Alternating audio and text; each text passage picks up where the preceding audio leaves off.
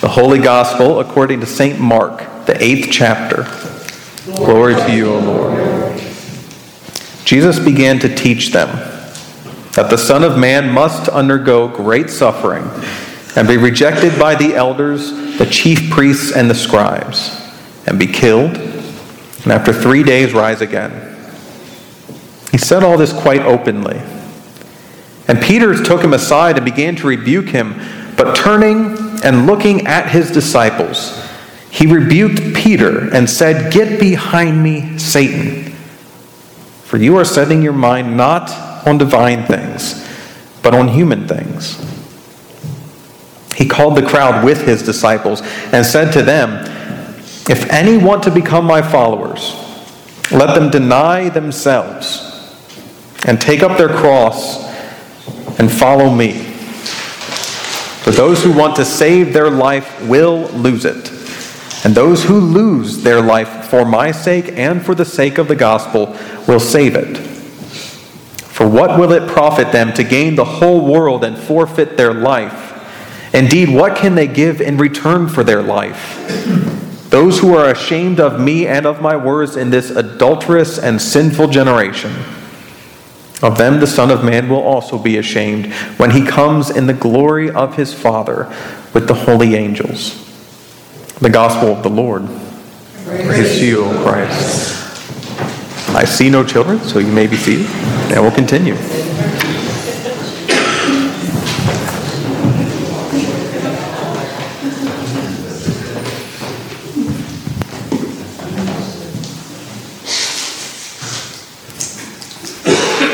In the name of Jesus, amen. Last week, we began our Sundays in Lent, dwelling in a pattern that we see in our worship services. Every time we hear Scripture, we have the opportunity to sing, to respond. We have the Old Testament and we have a psalm, which is our response, sometimes sung, sometimes spoken. We have the New Testament, and we have the anthem, a response. We have the gospel and my words, good or bad. And we have a hymn of response, just to be sure. We hear the word and we sing. We hear the word and we sing. We hear the word and we sing. And we've made that our Lenten journey. And experiencing the Word made flesh, we have come to ask, what is our song? What is our response? And not a response in the way that somehow God needs us to respond in order to give us salvation. Not in the response that God needs us to do something as if God couldn't do everything on God's own behalf. We have already been chosen. We are already loved. It is already finished. We are simply asking, upon hearing this good and glorious news, how do we react? How do we respond? Last week we began in acknowledging that this response, it begins in water, and it begins in covenant, and it begins in promise. It's anchored, no matter what we do with our lives, it's anchored in this watery covenant. In the flood, God made promises to Noah and all of creation, never to flood the earth again. And in our own baptismal waters, the waters we share with Christ, God made promises to you and to me that we are chosen and beloved people of God, and that no matter where we go in life and no matter what we do in life, we are always and forever beloved and chosen people of God. This will never perish. And today, in looking at the Old Testament and at the New Testament, we have this sense of orientation, of identity, of everything beginning with a name. Consider Abram and Sarai, later called Abraham and Sarah. Consider what they went through. Abram and Sarai had been their names for longer than any of us have been alive. And each one of us, carrying our own name throughout life, begin kind of never neutral, but begin unshapen and unformed. And as we go through life, our name has things attached to them. Mine does as well as yours. My name, over the course of my life, has, light things attached to it, like blue eyes, has a beard, quickly losing hair, stuff like that. But it's also got meaningful things attached to it, like brother, son, husband, pastor. Your names too, over the course of your lives, have had those light things attached to it, but also the meaningful things attached to it. The things that weave us together and make us who we are in life. There's a lot to a name. And Abram and Sarai, having more life than any of us, had a lot in their names. And then God changed it. There doesn't seem to be much that happens in that moment, does there? It's not like a pillar of cloud came down and all of a sudden led them everywhere they were going to go. It's not like angels descended and sang with them, "Holy, holy, holy is the Lord God Almighty." Nothing happened besides God making a few promises and changing their name. But in that, everything afterward is anchored. Their promise, the promise that God made to now Abraham and Sarah, is a promise that they will be the mother and father of a multitude of people. That they will be the family through which God makes a covenant with them and with all the families of the world. They will be the people, the priests of our globe.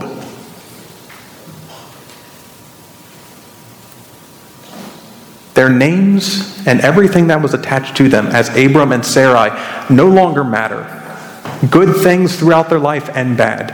They are now Abraham and Sarah, and their entire identity is based on God and what God is doing.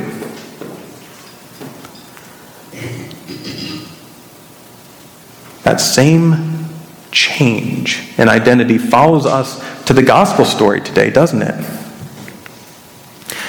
What Peter does makes all the sense in the world. If you or if I had a friend that was walking around and openly talking about how he was going to be rejected by everyone in authority around him, how he was going to be eventually captured and killed, and then rise again. While 1/3 of that is great, 2/3 of that scares me beyond all measure, and so at the very least I would say something. Why are you walking around saying that everyone's going to kill you? It makes sense that Peter should address that. It makes sense that Peter should stick up. It makes sense as a disciple, as a friend, as a fellow human being, to say, what are you doing? You are going to get yourself killed.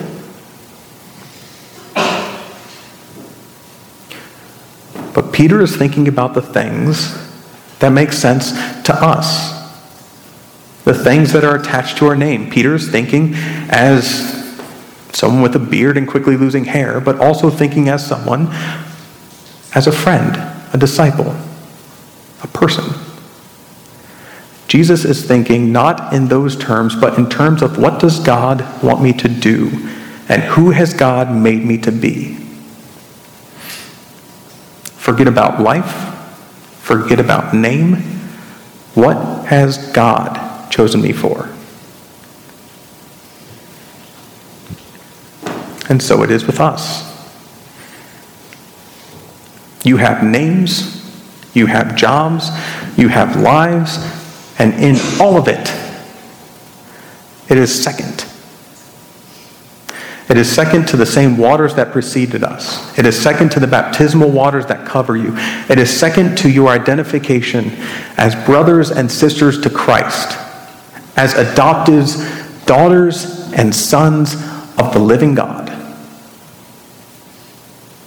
You are no longer Abram and Sarai. You are now Abraham and Sarah, and your entire lives are anchored by what God would have you be and what God would have you do. And everything else comes after.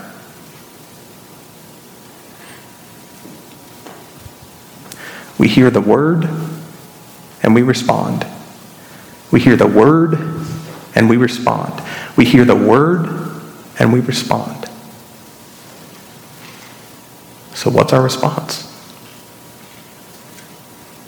What do you do with a God that doesn't just want your Sunday mornings, but wants all of you exhaustively and wholly? What do you do when a God claims more right to your life than you have?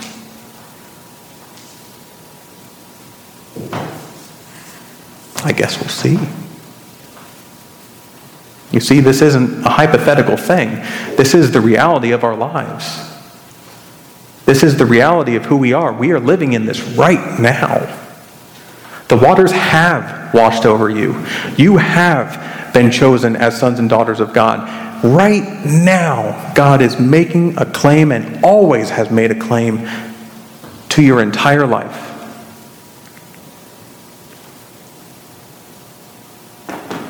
The waters of baptism are twofold. All those things that used to stick to your name that were good and wonderful and you took great pride in have washed away, and you have nothing to stake your pride on but God.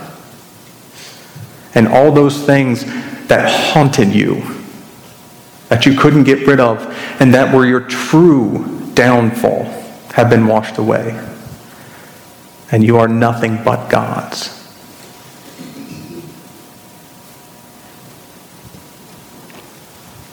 The living word is here with you now. And the only thing it has to share is a great and deep love for you. It has no words of condemnation because it has already chosen you. And it has no words of regret because it has lived with this for an eternity. This Word of God made flesh is here now with a great, deep love. How shall we respond? Thanks be to God for a process in which we get to discover that together. And thanks be to God for the only words being spoken. That great, deep love. Amen.